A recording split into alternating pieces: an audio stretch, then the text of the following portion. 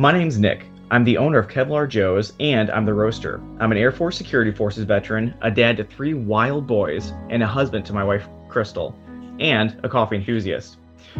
From a family in a small town in Missouri, we started with the simple idea of crafting a perfectly bold cup of coffee. Inspired by wellness and countless pots of stale coffee while deployed, we wanted to craft a bold, clean, and smooth coffee. So we did. And we realized we wanted to share this coffee with our friends. Lord knows we could all use a good cup of coffee right about now. From the farm to your coffee cup, there's nothing like a good, well-crafted, and bold cup of coffee. No matter what time of the day, it's there to pick you up, motivate you, and relax you. We hope you enjoy our coffee. Be bold, be humble, be Kevlar. And you can find Kevlar Joe's Coffee Company anytime you want at www.kevlarjoe.com. And for listeners of the Dig Bible Podcast, use the code, all caps, DIG20, whenever you're checking out to get a 20% off discount. Enjoy.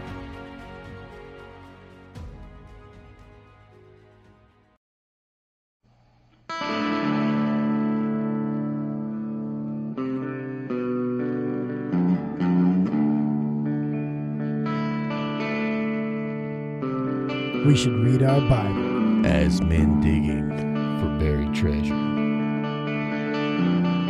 The Bible is the world's most popular enigma. Its secrets lost to cultures beneath the sands of time. Or is it?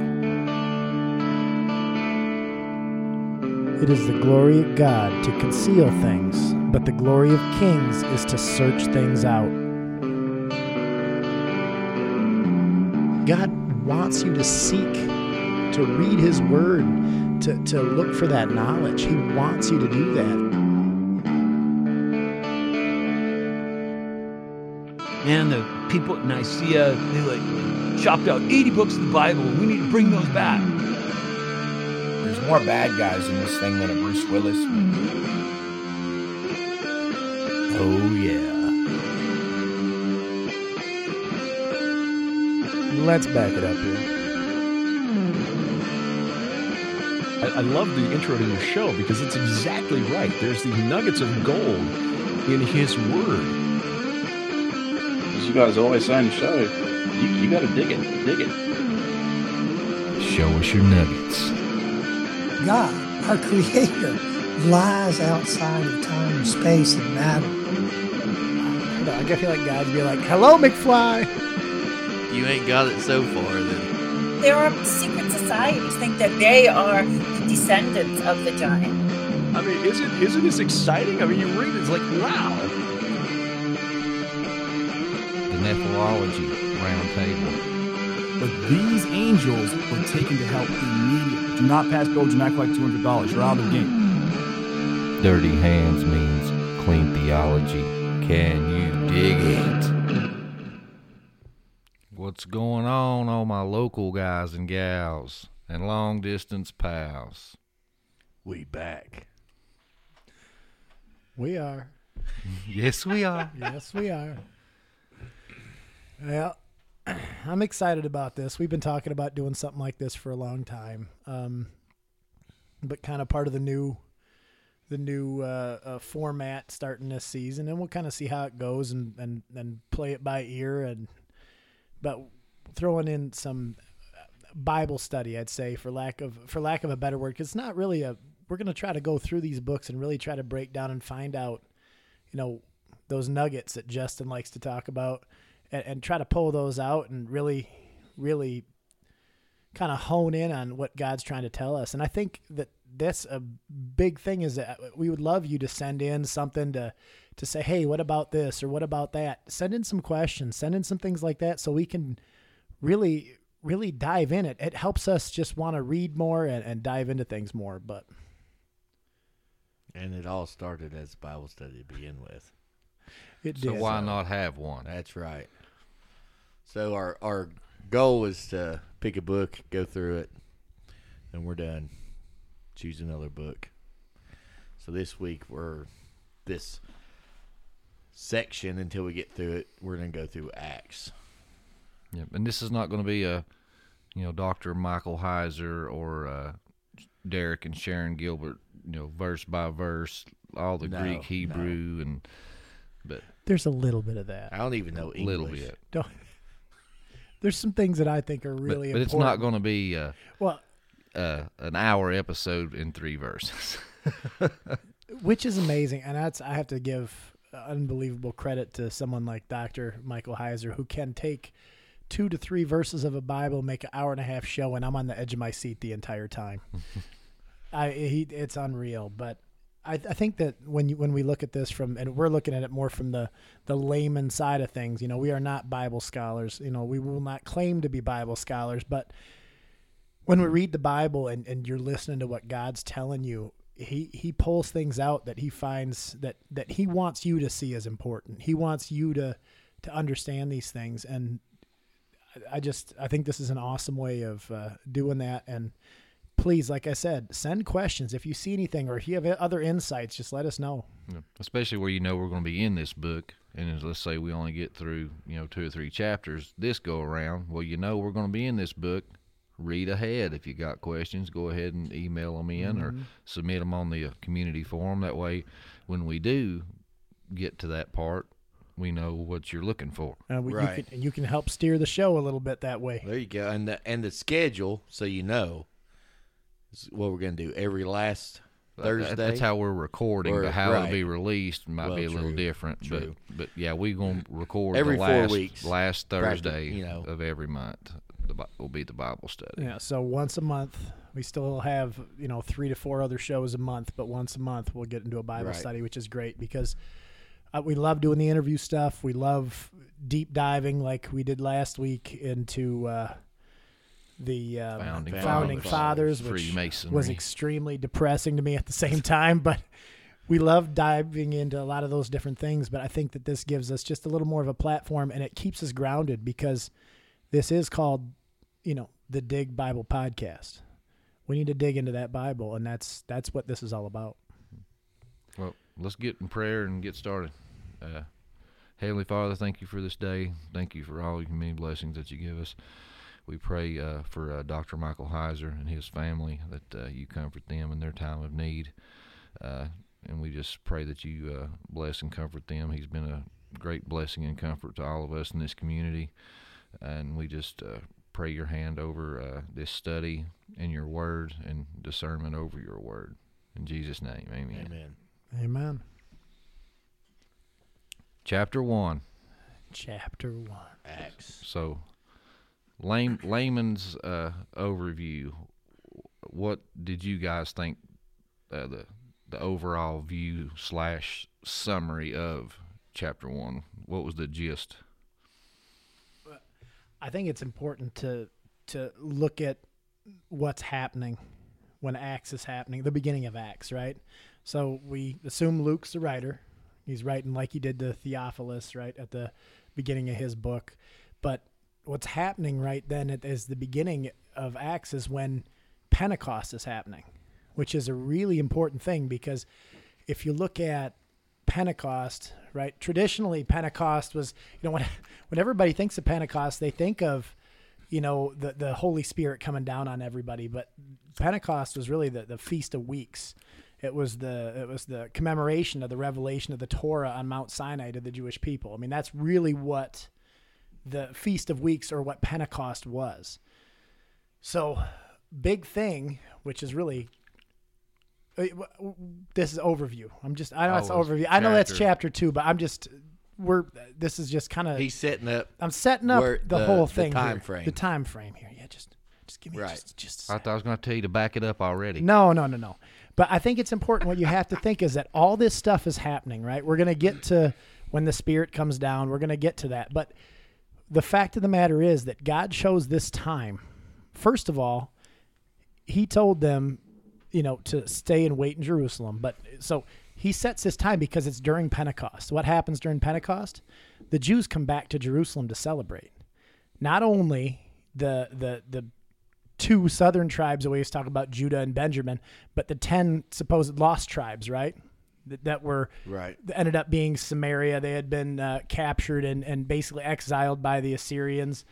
like they were separated all over the world. They had been spread out. God used Pentecost, that time when he knew they'd all be in Jerusalem, to make this and start in Jerusalem. Because you know what? If we go into the Deuteronomy world, the 32 world view, God started in Jerusalem because that's his people. That was his true allotment. Everybody would know from there it was coming from God, right? So that's just to set the stage a little bit, Right, as far as that at the time was like their biggest city, their holy city. yes, that's where everybody So, came for those right. festivals. So Yeah. everybody was going to come back, and then they were going to leave. God knew he was going to use them to leave and go out and spread his word. To go back home. So it was they're- one of yeah. 3 festivals that the Jewish people had to pilgrimage to Jerusalem. That's a lot of pilgrimages. Anyway, I'm sorry. I know that I was just given that little just period of time. Right. I just think that that's really cool to see that God's working in these ways. Not only did he take those 10 lost tribes that were spread out all over the world, they were exiled, but he used that evil, something bad that happened to those people, for good, because he brought them back to Jerusalem, and then they're able to spread the word back out to the rest of the world. So even then, something bad God used for good, the greater good. So I just think that's kind of interesting. So What do you think of chapter 1, Ben? So chapter 1, right? So we got, like you said, they're all, around Jerusalem. And then it says, it talks about God's going up to, or Jesus going up to heaven. Same thing. Right. Yeah. Same thing. Same guy, two different Personas, I guess. Yeah. The Trinity's so hard to explain. But anyhow, let's see here. So what happens here is God ascends to heaven, or Jesus ascends to heaven, and also Judas, it talks about Judas bursting open again, They supposedly say he hung himself, and then somehow he fell and his body burst on the ground. The field of blood. Right, which was, if I remember right, that had to happen. That was like answering a prophecy. I don't know where I read that, but I do know that. And then they had to choose someone to replace Judas, because there was 12 disciples, as there was 12 tribes. Matthias? Yeah. Is that how you say that name? Matthias. I said Matthias. It probably is Matthias. But that sounds more like this probably is Matthias. So then Matthias gets chosen at the end of chapter 1. Yeah. They pick lots, and Matthias was the winner. What do you think, Justin? Yeah, that's what I got. It picks up after the death and ascension of Jesus. And the first act of business was to replace Judas, and that they had cast lots, which probably meant more than likely, rolled some Greek dice or something like that, and the lot fell on Matthias. Right. So I think that's cool, but the cool thing too, right at the beginning of chapter 1, it talks about how Jesus had shown himself, for 40 days. Right. That number. He 40. The 40. The flood, 40. On top of the fact that it's showing, he's witnessing, he's letting people see him, letting everybody know this really happened. Right. He's being his own witness at that time. I mean, that's just no other religion has that. People were there to witness the actual resurrection and to see him afterwards, to know that he lived. They saw him die, one of the worst ways to die, and then they saw him alive, 3 to 43 days later. Yeah, and the 40 I think is important for symbolism. You see 40 always when it's a time of trial or tribulation, and right before the beginning of something new. Israel was in the wilderness for 40 years being tried and tempted before something new. They came back into their promised land. Jesus was tempted for 40 days in the wilderness before something new, his new ministry. it rained 40 days and 40 nights before a new creation. Mm-hmm. This is God and the writers trying to signal here with that number something new is coming. And the cool part is Jesus leaves, but he really doesn't, because in the end, I mean, God still comes back. Yeah. Shortly. Right. Shortly. And verse 5, I got that as like a talking point, something that stood out. You know, it says, "For John baptized with water, but you will be baptized with the Holy Spirit not many days from now." Mm-hmm. You know, in my notes, I got that was a callback to Jeremiah 31 and Ezekiel 11, talked about a new covenant, that they would be given new hearts. You know, Jesus is telling them to stay in Jerusalem and wait for the promise that was coming from Pentecost. You know, this was God's allotted portion from Deuteronomy 32. This was the beachhead where they would launch their assault to take back the nations. He had his soldiers stationed and ready to go. They had to wait for the ammo to arrive and the direction from their general, the Holy Spirit. I like that army talk. I figured you would appreciate that. I always thought it was cool, too, how the angels, I'm assuming angels, as they're like, "Where are you going?" Just staring up. Like, what are you guys doing? So the other thing I think kind of from that part, too, is, you know, they immediately, you know, they're still asking, like, hey, has the time come, you know, for you to reclaim the kingdom? Right. And, yeah, free them from Rome, and they think right then that, you know, that this is happening in their, you know, not just in their lifetime, but like now. And I think that you see that throughout Acts and then later on through like Paul's books. They're sitting there when it says that they're going to go out to the end of the world, right? The Great Commission, right? You're going to go out to the ends of the world. They really were looking at that table of nations, right? They're just looking at that. That to them was the end of the world. They had to get there, and they had to get there as fast as they could because Jesus was coming back in their lifetime. And they did their job, and then the torch is handed off, you know, to us after that.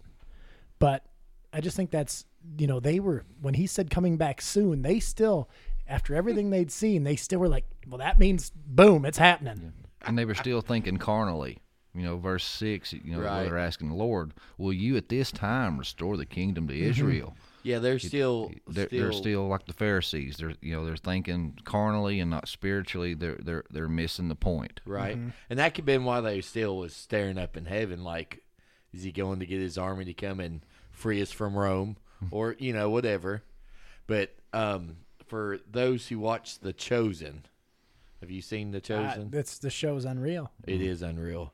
But when you said soon, it made me chuckle because the whole season 2, he's like, soon. Yeah, that's a funny word, soon. Yes. Is it like in a minute, in an hour, in a day? And then he's like, my father, the word soon could be 10,000 years. I just thought that was, you know. That show is great because it really it's amazing. It humanizes and it puts a personality. Yeah. You see it in a different way because I thought of Jesus as so stoic.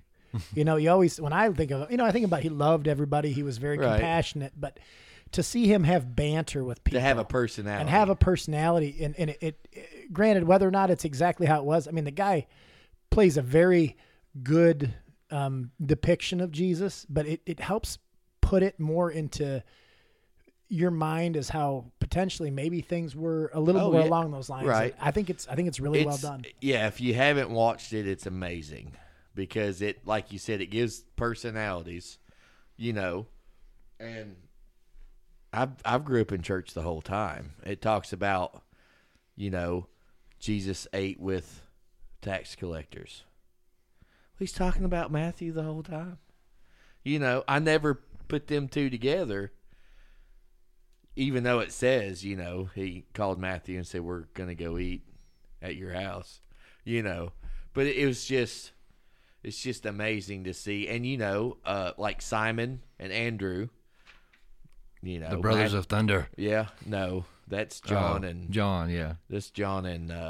That was one of my most memorable moments from that show. Yeah. We will bring down the thunder and smite thee. Yeah, and he's like, we'll call you Sons of Thunder. Sons of Thunder.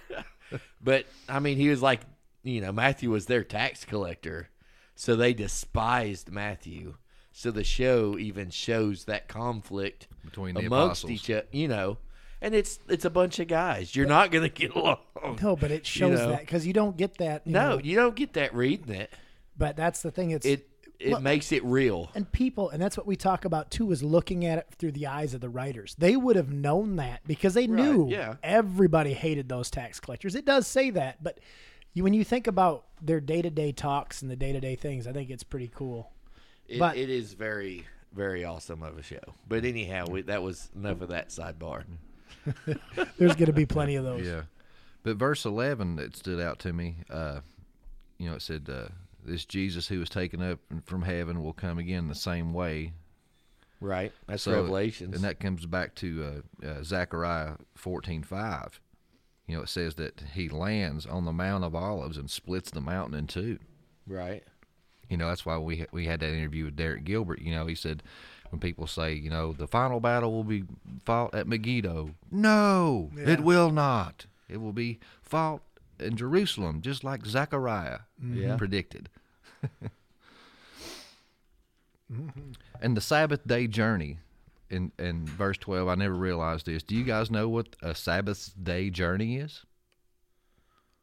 There's well, I know you can only walk so much on the Sabbath day. There's Levitical law that tells So them they many can only steps. travel so long on the Sabbath day, and that was I guess 3/5 of a mile. Okay.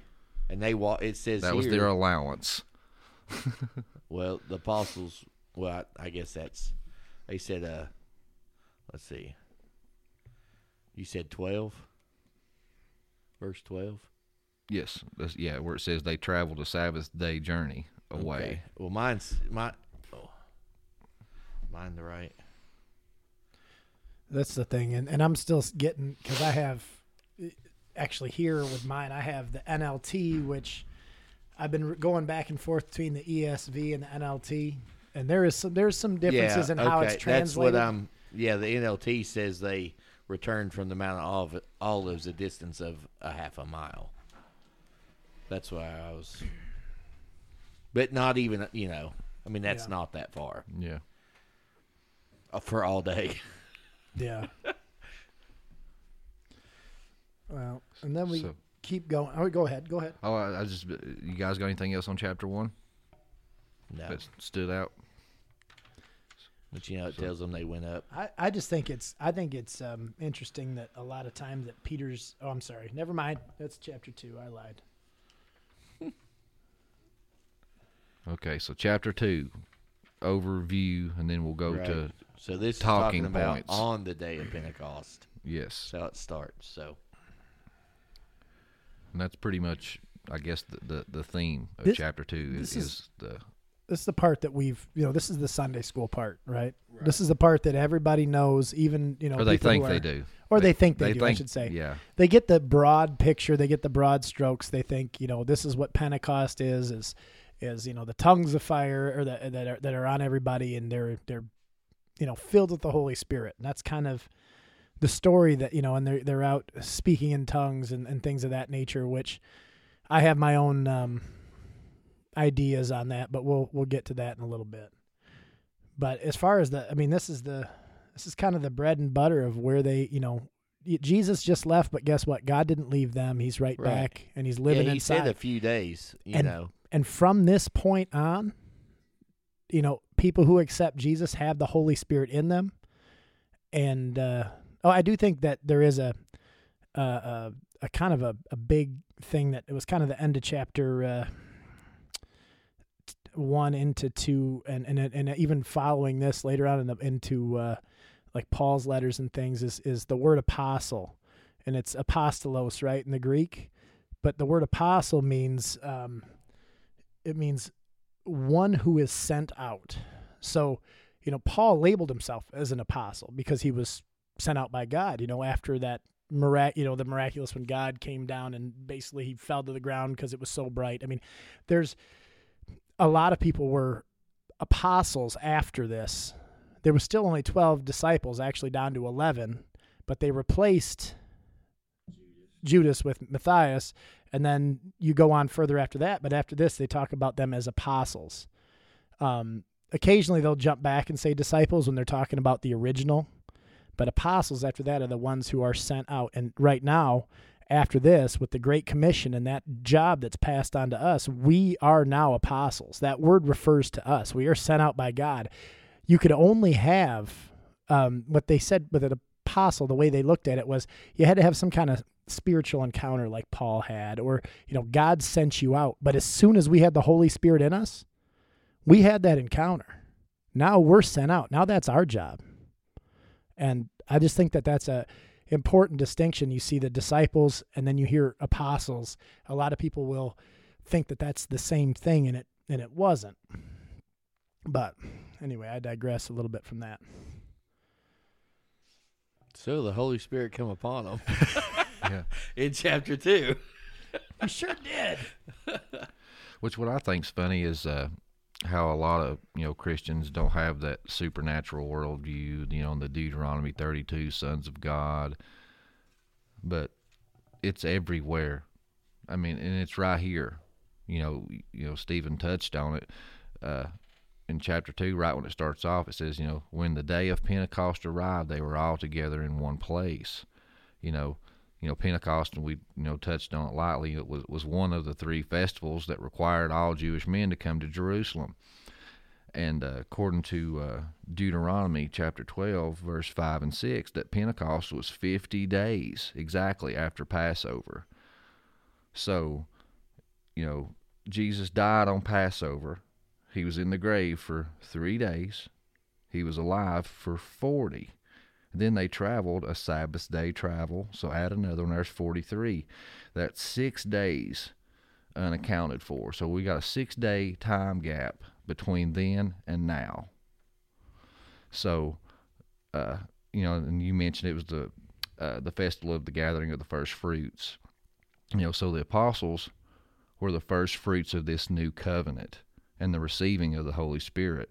When the tongues of fire, a.k.a. the Holy Spirit descended, they all spake, the same language. This was God signaling to his people and claiming all of his nations and reversing what happened at the Tower of Babel. And like you said, this was celebrating the giving of the law. This happened at that time because it was a new law was coming. And I just think that's wild how, like you said, Sunday school teaching, reading all the time, and that's just something just completely overlooked. Oh, yeah. I think that now every time we go through one of these studies or we think of something, we go back to Egypt and the plagues and how much, you remember from Sunday school, and then when you look into it, you're like, holy crap, there's so much. There's so much more. And if we don't have that worldview where we really truly see things through their eyes, then we miss the mark. We miss the point. We might get the overall story, but we don't get everything that's meant for us to pull out of there. Mm-hmm. There's just so much more to it. But I think that's kind of... Well, then Peter starts talking. Peter talks a lot through this one, doesn't he? Yeah. He pretty much was, the crowd was like, look at these people, they're drunk. Yeah. Because they're talking in different tongues and everything, and everybody's able to understand them. Sure. See, I wonder too if it was an audible thing. What?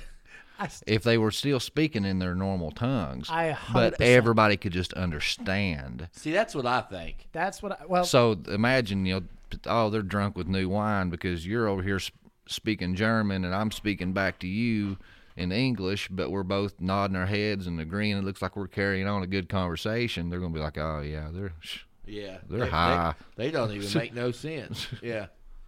But Acts 2:6, to that point, the way this is written, it says, and at the sound of the multitude, at this sound the multitude came together, and they were bewildered because each one was hearing them speak in his own language. Right. So it didn't say he was speaking in their language. No, each one could hear them in his own. That's right. How I've always thought that. Right. And always believed that is that God kind of put the filter on it, like if. And you guys probably have never watched this show, but my wife always been a big fan of Doctor Who, if you ever seen that. And he's got a machine called the TARDIS, and whatever he talks, he can talk to any different culture because it translates it for him into their ears the same kind of way. But that's how I've always pictured that. And it's kind of funny, but I've always seen it that way. And I think it's cool too because it goes into and shows you all the different places where these people were from, right? Yeah. It tells you all these different countries, different areas from the Pontus, Egypt, Cyrene. I mean, they were Rome. They were from all over the known world. Yeah, it was a sampling of all the ones listed in Genesis 10. As far as nations, the table of nations, we talk about that, and it's also where the different Israelites, the tribes that had been lost, had been spread among those nations, like we were saying before, and they came from there. They heard this, and they took it back with them. It was God's his first strike, if you want to keep with the military terms, his first strike from the Holy Land, sending out his spiritual missiles around the entire world. I don't know how you want to put that, but he's sending everybody out at once. Right. And he gets that blitzkrieg boost. What's that? A German blitzkrieg. Yeah, a blitz. I don't know That's what that where the means. word blitz come from. Like in football, where everybody attacks. Everybody attacks at once. At once. That's a blitzkrieg. Fair enough. You learn something new every day. Yeah, that's where the word blitz. Yeah, Hitler. Yeah, whenever he attacked somebody in the middle of the night, he'd send every single plane, every single foot soldier, everything all at once, and they called it the blitzkrieg. Da. But anyhow, so Peter, he's, I guess, rebuking kind of testifying, the comments of calling them drunks, and he calls them out like, you're the ones that killed Jesus. I mean, just pounds them. I think that it's pretty funny though. Drops them 100-pound bombs on them. I almost feel like Peter might have laughed a little bit at the beginning of this, like when they first said that. He goes, these people are not drunk, as some of you are assuming. 9 o'clock in the morning is way too early for that. Right. Yeah. Peter laughed at that, and then he just comes at him. Yeah. Just like a ball of lightning, just coming right at him after that. They haven't even had time to have their wine yet. No. Right. Then and later on, after his preaching, pretty much, I guess, they added 3,000 to the following of Christ. That's awesome. Yeah. And I mean, just think, if he's talking and 3,000 were saved, normal terms, how many people were there? Yeah, because it was a holy feast. Yeah, they were all there. Well, I mean, just to hear him speak. The place would have been packed. I think it was like right outside the temple. Right. I mean, that's a lot of, say if it's a third got saved, that's 9,000 people. Because you obviously ain't going to get everybody. Yeah. And what I think's crazy too is at the end of that chapter, it says, and awe came upon every soul. Many wonders and signs were being done through the apostles. And it goes on to say that they were just of one accord, one mind, selling everything they owned and giving to the poor. What I mean? That's a very beautiful picture. If somebody needed help, I would sell my stuff to be able to have the funds to help you out. And so because they thought the end was coming. Yeah, this stuff didn't matter. Yep. So this is what we talk about, Ben, when the world starts ending and we sell everything and we all move into our commune. Which is here. Which probably. is here. That's fine. That's fine. But that's what they were doing. I won't say what to bring, but you boys know what to bring. We know what to bring. Food. And Jeep parts. And gasoline to run the Jeeps. Yeah, there you go. Goes we need without the gas. saying. Yeah, we need the gas. So, everybody good? Next chapter? 3. Yeah, chapter 3 overview. So I guess Peter, heals a lame man, and all the people, were amazed and followed him out to the market. But how did Peter do it? In Jesus Christ's name, right? Yeah. Because, You know, but when Jesus was doing his healings, he just said, in the name of the stand Father. up. Yeah. It was in the name of the Father. So now they're doing it in Jesus Christ's name. So I look at it like this. Now, Christ has the power. Because they're saying not in God's name, the Father's name, as Jesus did. Now they're saying in Jesus' name. So kind of like almost in sense like in Revelations, who's worthy, and Jesus is the only one worthy. The Lamb. Now he has the power, right? I guess backing up his claim where he said, all authority has been given unto me. Right. So now you would say in the authoritor's name, I guess that's what you would say. The authorities. The authorities. Yeah. You know, so in Jesus Christ's name. Well, so they're Peter, claiming Jesus is the one with the authority now on top of. I think they're pronouncing he's God. I mean, that's the whole. Well, that's point. what I was going to say is because that he comes right out and pretty much says it. You know, in verse 15, he's rebuking them. You know, telling them, you killed, the Christ and everything.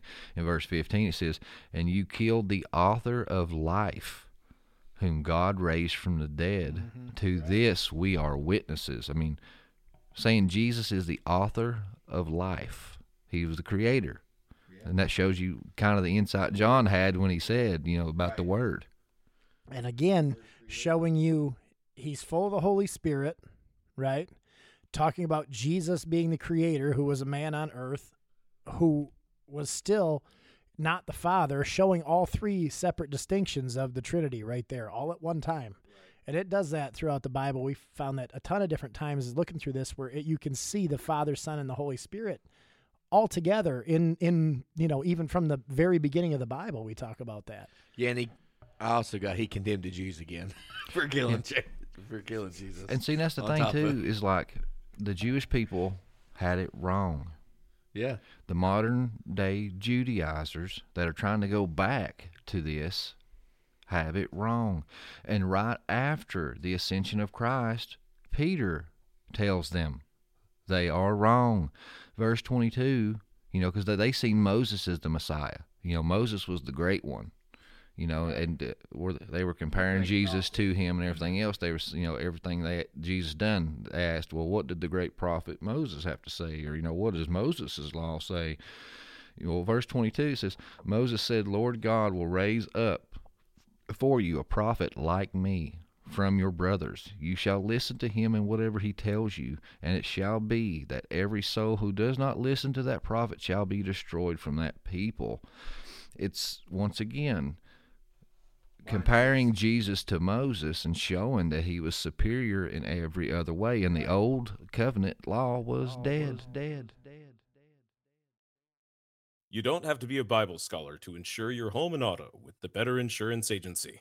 So even if you don't know your tabernacle from your tallis, we will still help you shop through multiple insurance companies to find the right coverage and low price. Whether it is home or auto, life insurance, or insurance for your small business, the Better Insurance Agency will be there to help. After all, a better future is built on a firm foundation. Find out more and visit us at www.thebetterquote.com today. Available only in Virginia and Tennessee. And mine says cut off from God's people. So you can go, everything they're saying and everything you're saying I agree with 100%, but I have a take on this where, and I've written about it a couple times, but there was a reason that things happened the way they did. Jesus came and they knew, it's been talked about in Isaiah, it was prophesied that his own people would turn away from him. God knew that was going to happen. It had to be that way. And I believe, and I firmly believe that because those Jewish people that he had a covenant with, that in the end, that's the 144,000 from Revelation, that those are the ones God's going to have his people be his final witnesses. And there's some other scripture, and if we ever get to Romans and whatnot, we'll talk about that some more. But I think that there's God knew this was going to happen. He's not going to spurn his people. He knows in the end that he had a covenant with them, and he is going to end up using them for his final plan. But once again, like I said, I'm getting ahead of us a little bit, which is not my normal thing. Yeah, back it up. I got to back it up. So 24, right after what Justin was reading, it says, starting with Samuel, every prophet spoke about what is happening today. Mm-hmm. So, I mean, they have the scriptures to look back at. It's, I think this is kind of almost as, the Pharisees and all them, they don't want to lose their power. Almost, just, like certain. And see, in verse certain people today. Oh, exactly. In verse 25 too, right after that, not only does he talk about Moses, he a roundabout way mentions the Tower of Babel incident, because he says, "You are the sons of the prophets of the covenant that God made with your fathers, saying to Abraham, and in your offspring shall all families of the earth be blessed." Because after the Tower of Babel, the tongues were divided, the peoples were divided. Then what does he do? He calls out Abraham and says, "Through your name all nations shall be blessed." So he had a plan, like Stephen said from the beginning. It had to be this way. This was the plan, that all the nations would come back together, right. It don't through say the name of Abraham. It don't say all the Jewish nations. It's all the nations. Yeah, because we're all right. created in the image of God. That's right. We're all God's people. And that's when he said he'd reclaim the nations too, is what he's talking about, is all the Gentiles, everybody that was not Jewish in the end would have that. We have the option to, and we, all sitting at this table, Jackson included, have all, made that declaration. And that's when we talk about the difference between baptized by water and baptized in the Spirit. Baptized by water doesn't mean you're saved, but what being baptized by water is your commitment to Jesus. Declaration. It's a declaration, exactly, to Jesus, saying, "Hey, you chose me, I'm yours." It's showing the world. It is. Whoever's there, hey, kind of like how was it Doug that said it? You stand up and just holding the big flag on the battlefield. Probably. I'm here. That sounds like Doug. I'm in the battle now. But that's that when you with the Spirit, that's when you accept Jesus into you. That's when you're saved, when the Holy Spirit comes into you like that. And that's what I love this when they talk about this, and when we get into it a little later, when they can see that they're visually see that someone's full of the Holy Spirit.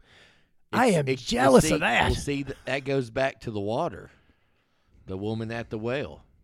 You drink of me, you'll never thirst. You will overflow. Mm-hmm. That's the Holy Spirit pouring out of you. Yep. I mean, it's just how everything just comes together. That's all I got for 4. Why don't you tell everybody who Jackson might be, since you mentioned him? My son Jack's hanging out with us today, getting involved in the Bible study a little bit. He's the silent partner today. The silent partner. I tried to get him a mic, but he wouldn't. He said he didn't want to talk. Eventually, we'll get there. But you said that was that the end of 3 or the end of 4? We're going into 4 now. Chapter 4. All right. Well, Steve, overview. 4. No details, just overview. Oh, I'm sorry. Don't spoil it. Peter and John arrested. Overview. Done. Complete. Boom. Who else got arrested a lot? A trip to the pokey. Who? Are you trying to confess? No. I just went blank. Don't be telling my secrets here in front of everybody. John the Baptizer got arrested a lot. Oh, yeah. He did. Seems like, if you're really doing what God wants you to do, you might, in this day, you might get arrested. Well, what is interesting, too, is that when you look through a lot of places where, Peter earlier, he quoted Joel, but a lot of the places when he's talking, he goes back and quotes David. And it's funny because he calls David a prophet, which, he was. Some of his stuff is very prophetic, but I've never thought of David as a prophet until I reread this for, I don't know how many times I've gone through Acts, but I love Acts, but I've never thought of David as a prophet. You always thought of him as a king. I always thought king it was, hat's pretty dominant. It is. Yeah, king And and then little David who killed I always think Goliath. of I think of that too, and I think that's the Sunday school in me That's coming out. Yeah. But also the man after God's own heart is always the other thing that I think is. But the fact that Peter uses the Psalms like crazy. There's so much of the Psalms in there, and he just requotes David a bunch of times, and I just thought that was an interesting kind of fact, and it's made me want to really dig into the Psalms a bit more, and that's something I'll do on my own. I promise. I'm not going to bore you right now. We might get to it. You never know. In our next 37-week Bible study, we're doing Psalms. Yeah. We will skip 119.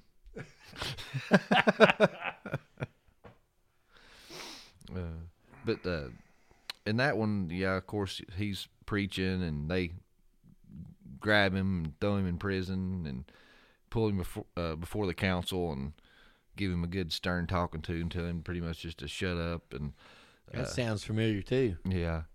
That's what happened to Jesus with Rome. I do love when he says, by what power or by whose name have you done this? Talking about healing the lame man, right? And then my favorite part of these, always in Acts especially, then Peter filled with the Holy Spirit, right? It's at that point Peter becomes God's mouthpiece, right? He's just like, God, take over. Here's the wheel. Jesus, here's the wheel. And he lets the Spirit basically talk through him.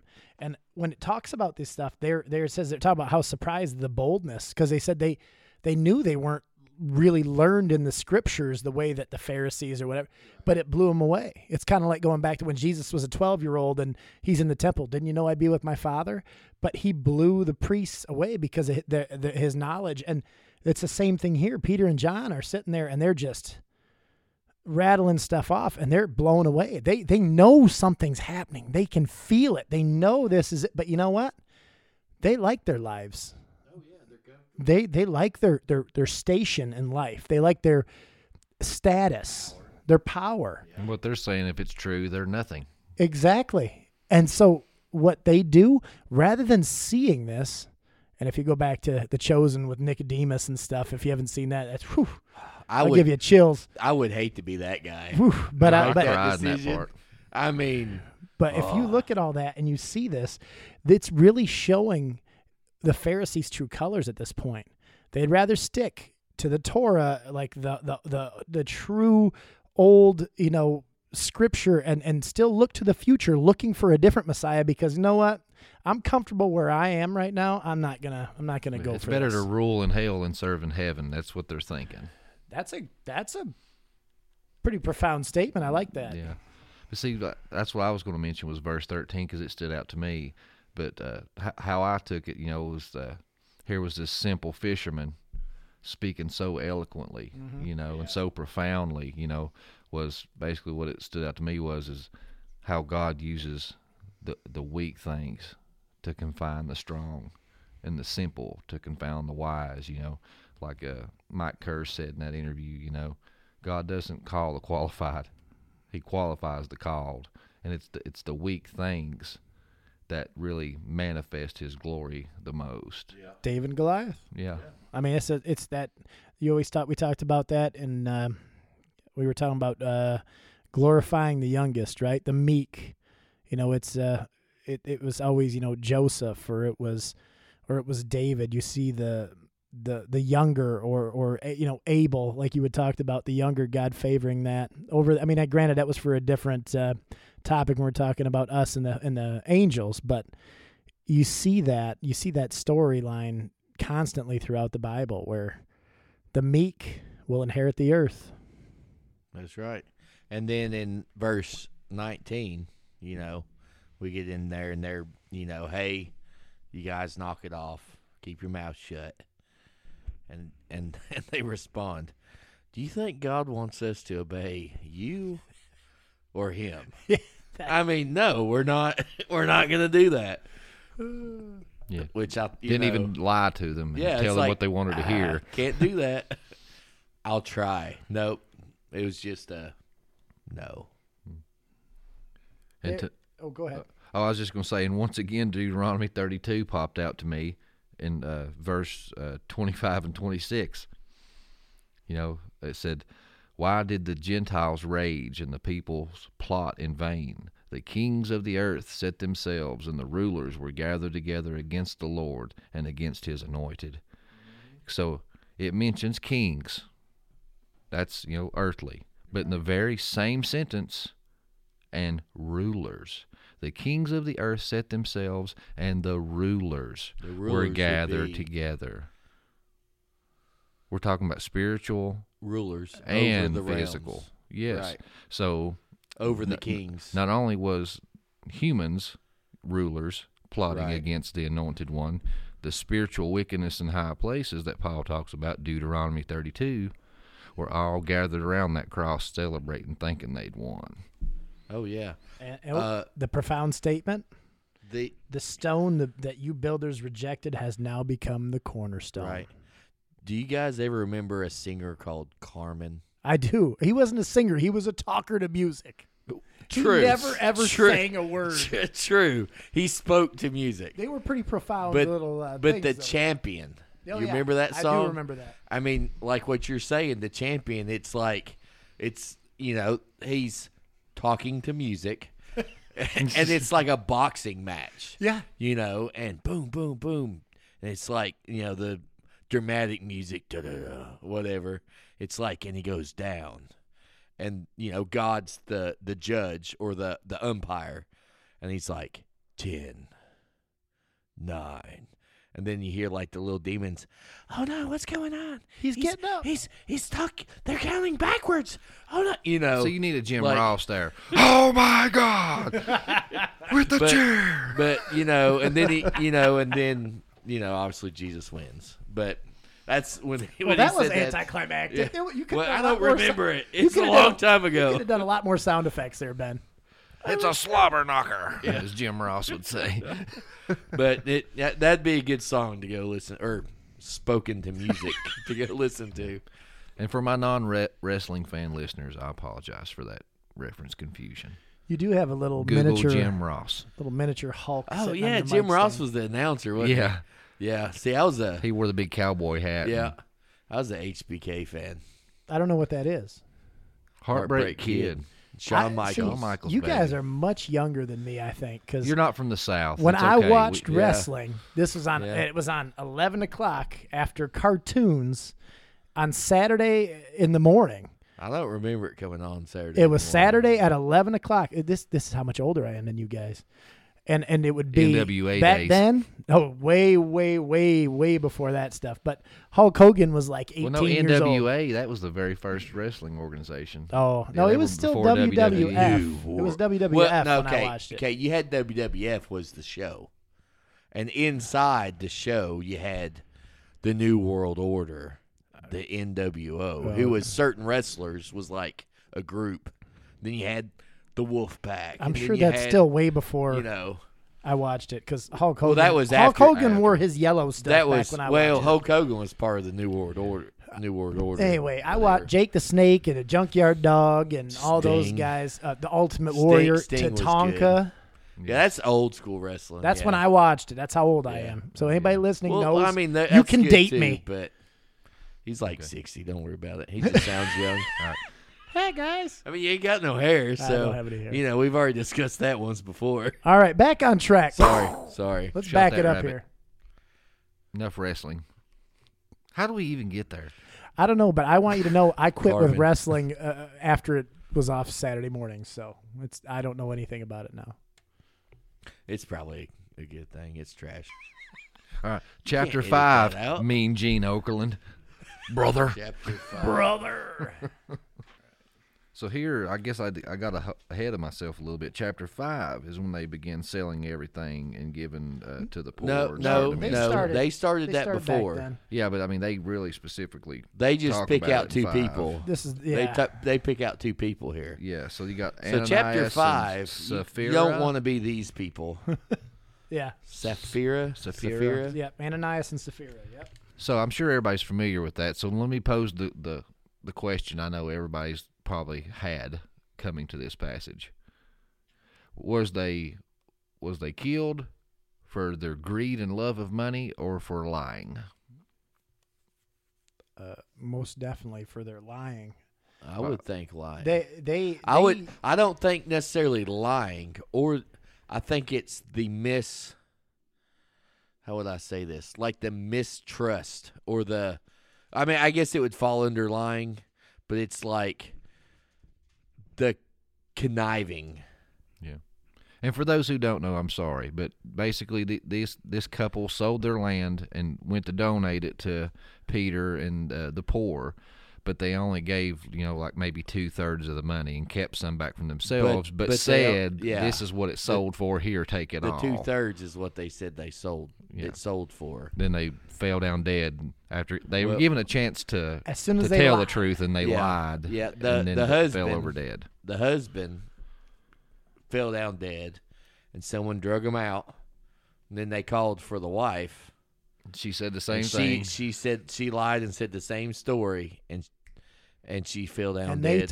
They told her the same, and she didn't know yet that her husband had died. Right. And she said and they said the same men that buried your husband will now bury you. But anyway, they flat out asked him. Yeah. What was that verse 4? It says 3 hours later in 7. So. But it says, you were not lying to us, but to God. Right, yep. 3 hours later, the wife came in, not knowing what had happened. Mm-hmm. And Peter asked her, what was the price your husband received for the land? And she replied, that was the price. Yeah. So Peter said, how could the two of you even think of conspiring to test the Spirit of the Lord? Well, see, I asked because I've been in churches before, and pastors use this reference for tithing. But you're supposed to give 10%, and look what happened to these two because they were dishonest. And I'm like, that I'm older and I read, I'm like, if dude would have just come forward and been like, hey, bro, money's tight and times are hard. I can't even afford a Christmas card. But I sold it for this. I'm going to keep this much back for myself. He gave more than 10%, so you can't use that. Yeah, so it'd probably been cool then to be like, okay, then, I appreciate you didn't have to give me the 2/3, and you're giving me that, so thank you. But no, it was the deceitfulness and the lying. Right. Mm-hmm. That's what I thought anyway. I think that's exactly what I think. I think our honesty to God, because God knows everything. Oh, He knows. Yeah. So our honesty to God when we're talking to Him, not lying to God, because if we think we can lie to God, we're wrong. Oh yeah, by far. I mean, we can't hide anything from God. We can pretend and we can verbalize a lie to God, but it doesn't change the truth. No. I forget what song it is, but it says. Is it a spoken to word song? No. Let's not go back to wrestling. It was Carmen. I just got you out of the ring. It's that song about what's them brothers? That band of the two brothers. Jonas Brothers? No. For God and Country, or For King and Country. Oh yeah. I like that. One of their songs, which they sang with Dolly Parton. It's it's kind of talking about go to God no matter your troubles, but it says only you and God knows your true self. You can't hide anything. I'm done. Yeah. Well, another question. Okay. We just talked to Doug Van Dorn recently. Oh, I know. Verse 19. Is this the angel of the Lord or an angel of the Lord? I think this is Jesus coming back to make sure to check up on everybody.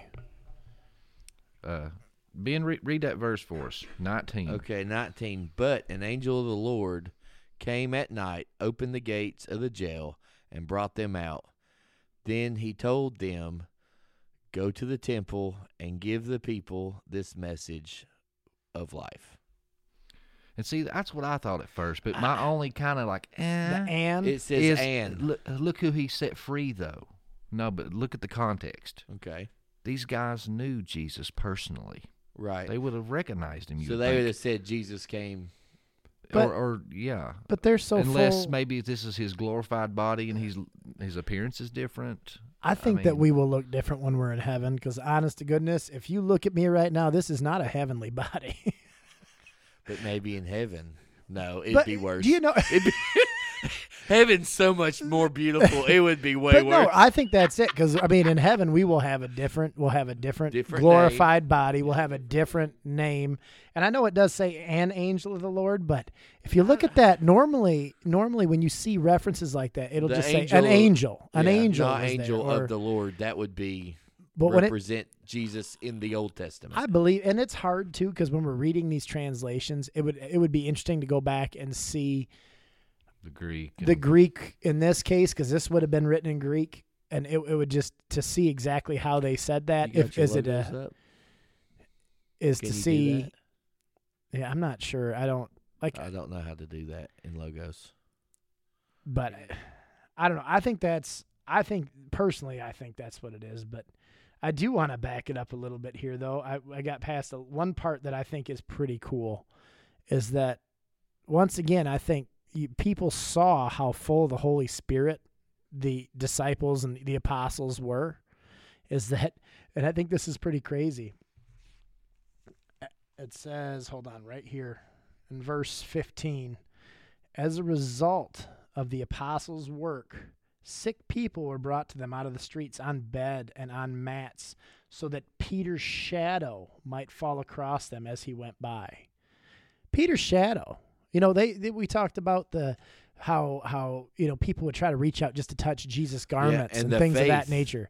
Yeah. The faith, he says, it's not that healed you, it's the faith that healed you. Right. But the fact that they believed that Peter was so imbued with the Holy Spirit that his shadow crossing over them would heal them.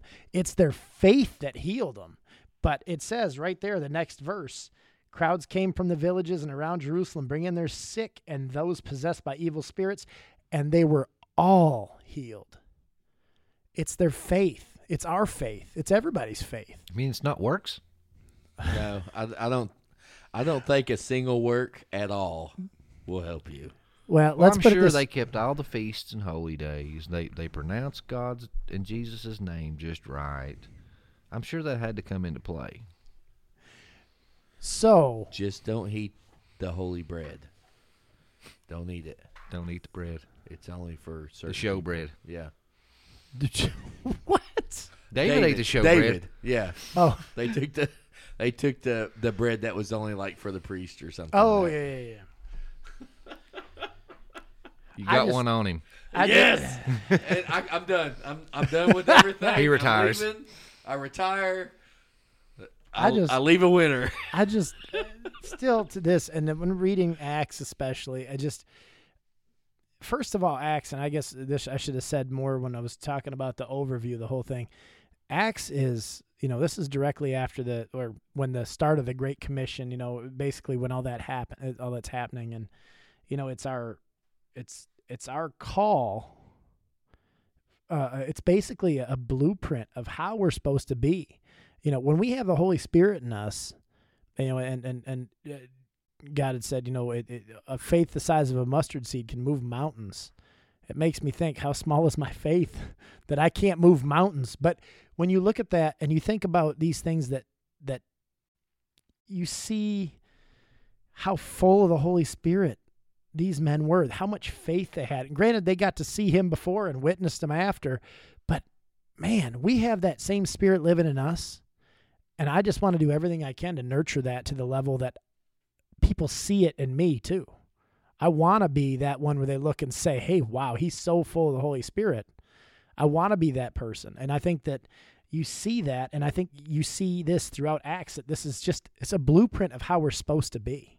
This is what we're supposed to do to the whole world. They were doing it through the known world, the Table of Nations that we talked about. They're doing it through the known world. After that, their job was done. When they got to heaven, God said, well done, my good and faithful servant. I want him to say that to me. When we get done here and we go through and we do everything that we're supposed to do, reach everybody we're supposed to reach as we're going through this life, when you look at this and you see that these people wanted to just be around them because of how full of the Holy Spirit they were, that's what we're supposed to be. We're supposed to draw those people to us. No matter what. No matter what.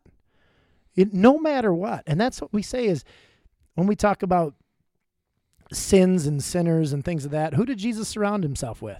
Oh yeah. Not people that he thought were doing Not God's work. The highfalutin. I didn't come for the righteous. Right. No, I didn't come for the righteous. I came for the sinners. So when our job is not to condemn the sinner, once again, it's to condemn the sin and try to help people along the path in their path towards a better relationship and understanding of God. And that's really what this whole book is about. It's about changing lives. It's about spreading God's word. And you talked about it before, Ben, when you said in that one day, 3,000 people were saved. I don't know how many times in history that's happened. Well, it also says, I think in 3, then the number jumped to 5,000. So they either added 5,000, but I think that added 2,000 to it. Well, they oh yeah, 100. They start with 120, and it's just exponentially rising. Oh yeah, but why? Because they're preaching with boldness, and they're full of the Holy Spirit, and it's the truth. It's the truth. But and the same thing, on top of that, it says here, I don't know, probably 23, it says the jail was securely locked. They arrested them again, and then it says, let's see here. Someone arrived with startling news. The men who were put in the jail are now standing at the temple preaching again, right? And so the high priest confronted them, and we gave you strict orders and never preach, never speak again in Christ's name. And in 29 it says, but Peter and the apostles replied, we must obey God rather than any human's authority. So, I mean, that goes like me and Steve, my buddy. We always kind of joke, you have God's law and then you have human law, If they conflict, you throw human's law out. So we call it man's law, I'll say one thing, and going back a little bit further when we talked about the difference between the Pharisees and going back kind of what you're talking about right now too, Ben. And I think it's important, and jumping back to verse 17 when it says the high priest and his officials who were Sadducees were filled with jealousy, right? So once again, this isn't about them following God. This is about the fact that these men were drawing such crowds to it because they're preaching the truth. They were jealous of the attention they were getting. Oh, yeah. It wasn't because they wanted what was best in God's kingdom or in God's greater. No, it was because they were jealous. Right. And I just, reading past what I just read, they pretty much bash him again for killing Jesus. Over and over. Over and over. I love it. Because, see, one of the things I had written down was when he was confronting them about killing Jesus. Verse 30, he said, that's where I was reading, the God of our fathers raised Jesus, whom you killed by hanging him on a tree. God exalted him at the right hand as leader and Savior to give repentance to Israel and the forgiveness of sins. Prince and Savior. And in my notes, I got that he's drawing on the divinity of Christ once again, just in case they missed it. Jesus became the curse for all. It says, cursed is the man that's hung on a tree, Deuteronomy 21, chapter 21, verse 23. Even Moses foreshadowed this event in Numbers chapter 21 and verse 9 when he put the serpent on the pole and raised it, and all who believed, were healed. Right. This time, God was put on a tree, right, and hoisted up, and all who looked were not only healed, but forever saved. Right. And I mean, just out there, Judas hung himself, obviously off of a tree, I would assume, because I'd hate to be that guy too. We was watching The Chosen part, and it's when Judas, at the end of season 2, Judas come to follow Christ. I haven't got there yet. Don't spoil it too much. Well, I'm just saying, it's like, Jesus knew that Judas was going to turn on him. But it's like, Jesus chose me to be his end. Know what I mean? Like, he already knew, I'm going to pick that guy to ruin, to end me, to save everybody, obviously. But I would hate to be that, to be that guy. Well, what's funny is how that whole group, it was like Stephen said, it was a power struggle. It was a bunch of guys that were jealous, didn't want to let loose of their power. But there was one wise man in the bunch. Verse 38, this is when they're all conversing with one another what to do with him. And they're saying, no, they've drew large crowds. If we kill them, it'll be an uprising, and all this kind of stuff. And I love this. This showed the wisdom of this guy. Gamaliel or something like that. But it said, so in the present case, I tell you, keep away from these men and let them alone. For if this plan or this undertaking is of man, it will fail. But if it is of God, you will not be able to overthrow them. Right. I mean, that was some wisdom right there. Yeah. And it would have been just that easy if they would have just stepped back. And but then they could have. Again, well, they're stepping on their turf almost, There's a hard line here because I think, Jesus, he's constantly in prayer with the Father, right? I mean, he separates himself often to pray. But, he's got that direct contact with God, also being part God himself. So he knows that some of this stuff is going to happen, and he knows what's the end result is. So to get there, it's kind of like parts of the play are scripted. Not all of it, but parts of the play are scripted because Jesus has to be like, okay, things are maybe going too well. So maybe I need to. Huh? You're not a Calvinist. No. He has to, maybe say, okay, we're getting close to that. Maybe I got to push these people's buttons a little bit because, all of a sudden they're accepting to make me. it happen because they have to choose to do it. It has to get to that point. Right. So he knows the path he has to take. Do I go and preach here today or go in there today? Because that would change the outcome.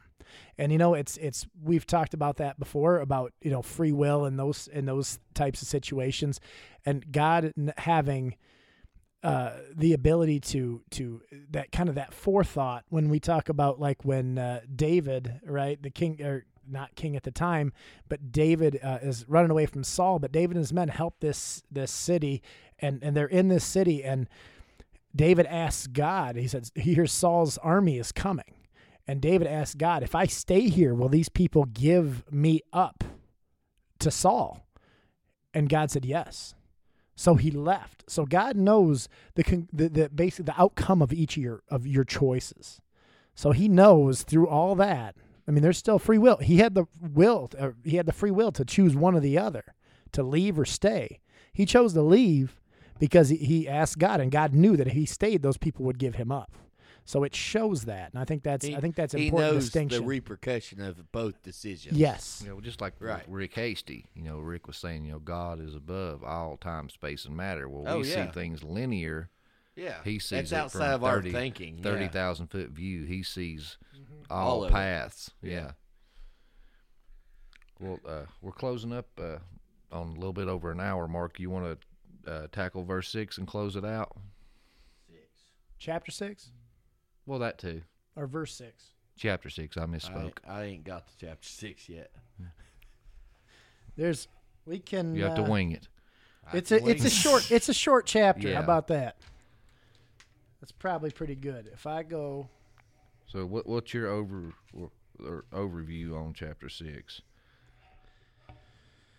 I think this is.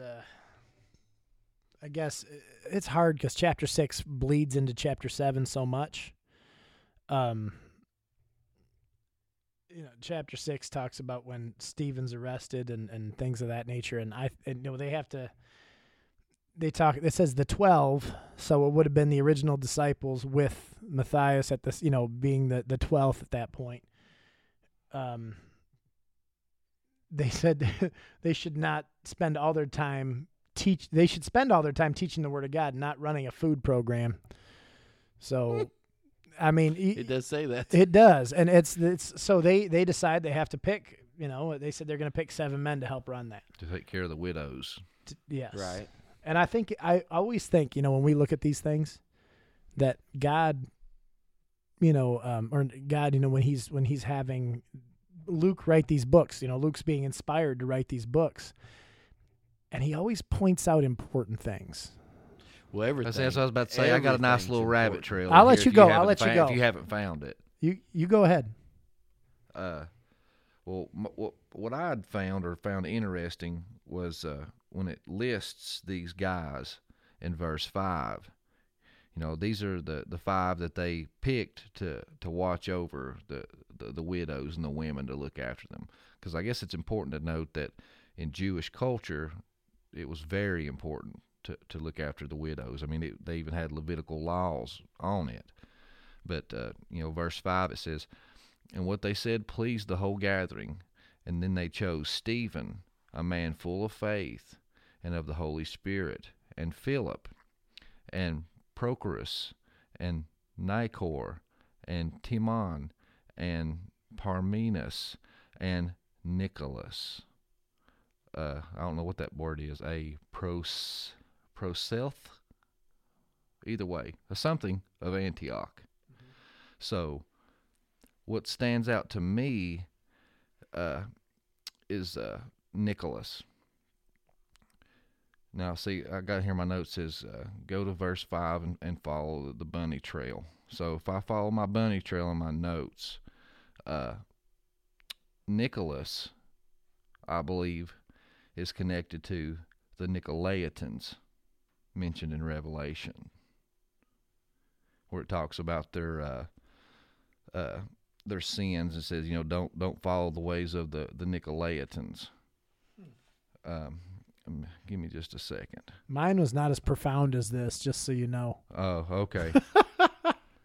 Let's see. So if you follow this bunny trail to Revelation chapter 2, verse 14 and 15, it says, "But I have a few things against you. You have some there who hold the teachings of Balaam, who taught Balak to put a stumbling block before the sons of Israel, so they might eat food sacrificed to idols, and practice sexual immorality. So also you have some who hold the teachings of the Nicolaitans. Therefore repent, if not, I will come to you soon, and war against them with the sword of my mouth." So here it has specific mentions of food, which was Nicholas's job duty, and sexual immorality. So, again, now if we go down to Revelation chapter 2, verse 20, you have another mention. It says, "But I have this against you, that you tolerate that woman, Jezebel, who calls herself a prophetess, and is teaching and seducing my servants to practice sexual immorality, and to eat food sacrificed to idols." I've read and heard some podcasts where they're saying that Nicholas in Acts is referring to the Nicolaitans, that he basically took advantage of these widows and done a lot of sexual, immorality toward these women, and that's basically spun off into like a whole cult or basically movement of fornicating with women and eating food sacrificed to idols. That one's a new one to me. Huh. Oh. So wrestling, huh?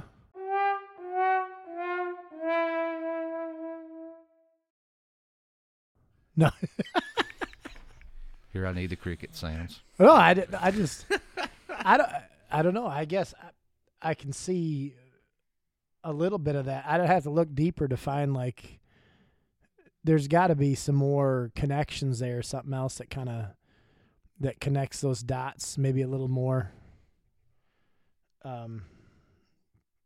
That's, I mean, it's interesting, and but it's really sad if that's true, and he's taking advantage of them and all the that say they have 5,000 believers around that time, and he's going around and taking advantage of the widows in the group of the only true believers there on earth. That's terrifying to think of, that they're facing with it, not just from oppression from the outside, but from within too, which that would be Satan's way. I mean, always destroy from within.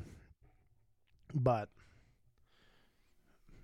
what about your bunny trail? It's not even close to that. I can't compete with that. Sure you can.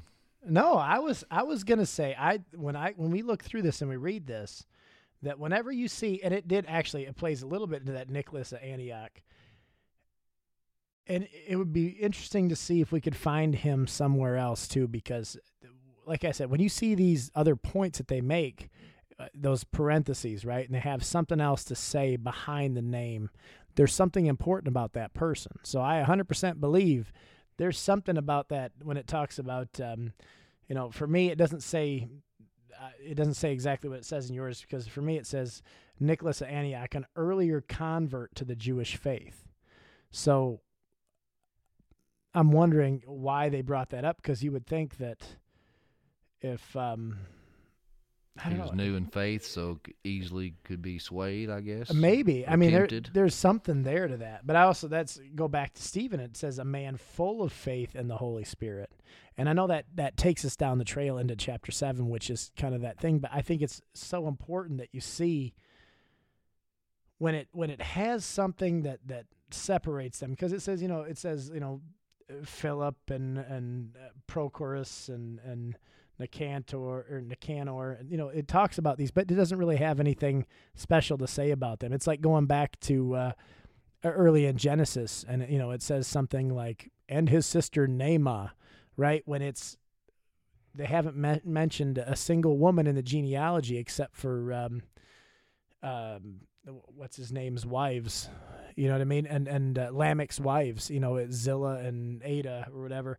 And then all of a sudden, for some reason, drops in like his sister. Whenever there's something weird and out of the ordinary, or you see something where there's a special reference to somebody, it always has some meaning. It's like the first clue in a bunny trail, like you just said, or the first clue in like an Indiana Jones movie. Where's this going to take us next? Does X mark the spot? You have to just...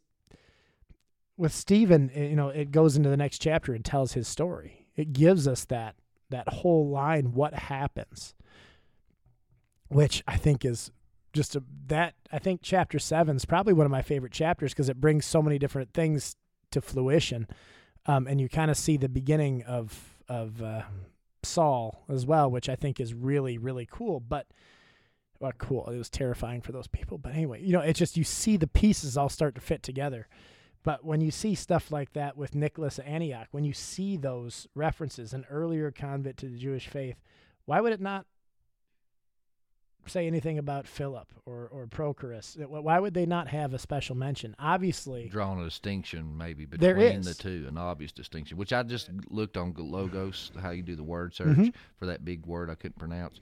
It says a Gentile who signified his wish to convert to Judaism by being circumcised and baptized and offering a sacrifice in the temple. So a recent convert, basically.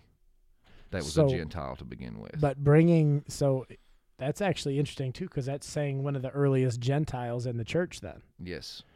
So there might be a whole lot more to that, and it might be, like you said, it might have been that he was easier to sway or something, if that's true about the Nicolaitans.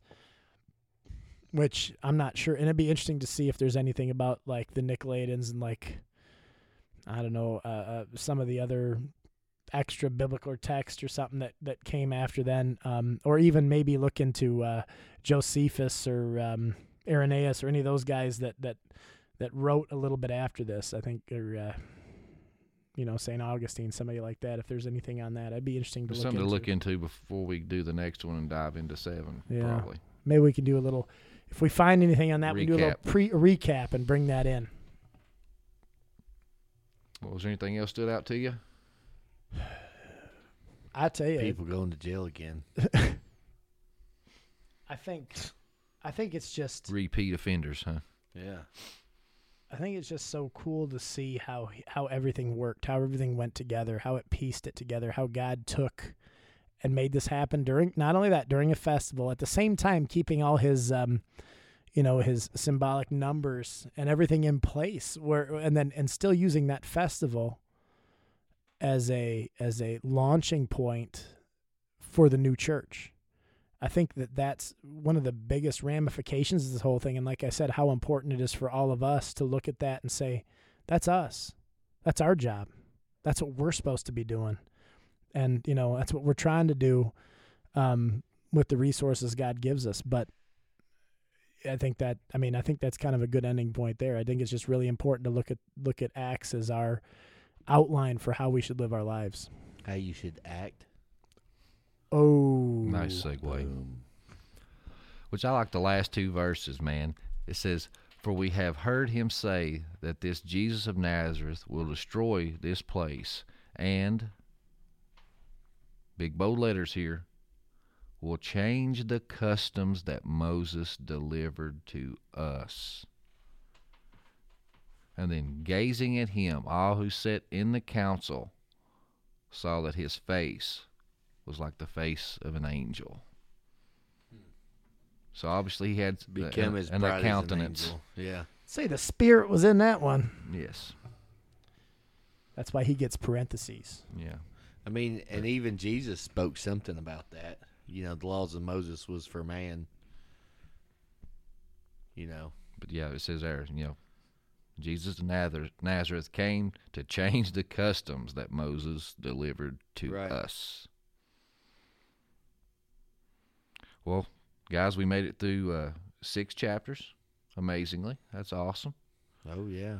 So, guys that are listening, can kind of plan that we can possibly get through another 6 more on the next one. So, read ahead, dig in, grab your shovels. Make some notes, and if you got some questions, send us some messages, yeah.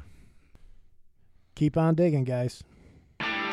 We thank you for listening to the Dig Bible Podcast. Questions, comments, or future episode ideas? We'd love to hear from you at the dig423@gmail.com. If you enjoy our content, don't forget to share, subscribe, and check out our Facebook group at the Dig Podcast. Remember, you can't lean on a shovel and pray for a hole. You gotta dig.